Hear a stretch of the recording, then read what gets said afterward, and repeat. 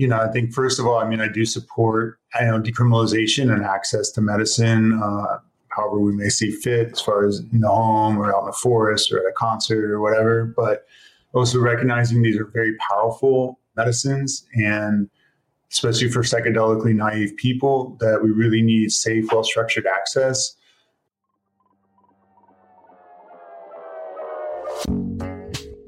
This is Field Tripping, a podcast dedicated to exploring psychedelic experiences and their ability to affect our lives. I'm your host, Ronan Levy. David Bronner is the CEO of Dr. Bronner's Magic Soaps. And by CEO, I don't mean Chief Executive Officer. I mean Cosmic Engagement Officer. And after listening to this interview, you'll understand why. Dr. Bronner's makes organic soap and personal care products that you'd recognize from store shelves, and that have been used in homes across North America for generations. His grandfather, Emanuel Bronner, founded the producer in the 1940s, and it continues to be run by members of the family today.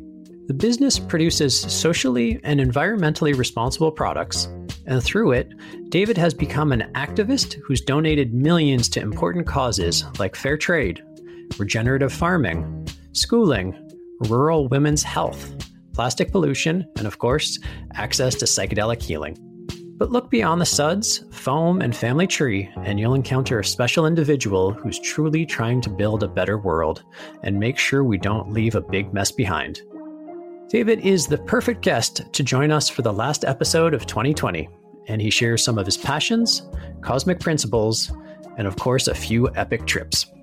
Welcome to Field Tripping, David. Thanks for having me. Let's hop right into it. You and I were chatting last week, and we started down the conversation. I think I had asked you about how you kind of got into the psychedelic sphere. You're definitely one of the most vocal advocates for psychedelic renaissance that's happening right now, and certainly one of the biggest donors from a philanthropic perspective to advancing drug reform and advancing the cause of legal access to psychedelics, at least for therapeutic uses. Tell me where this all came from. I've had, I think like everybody in this field, some very profound and powerful life-changing experiences.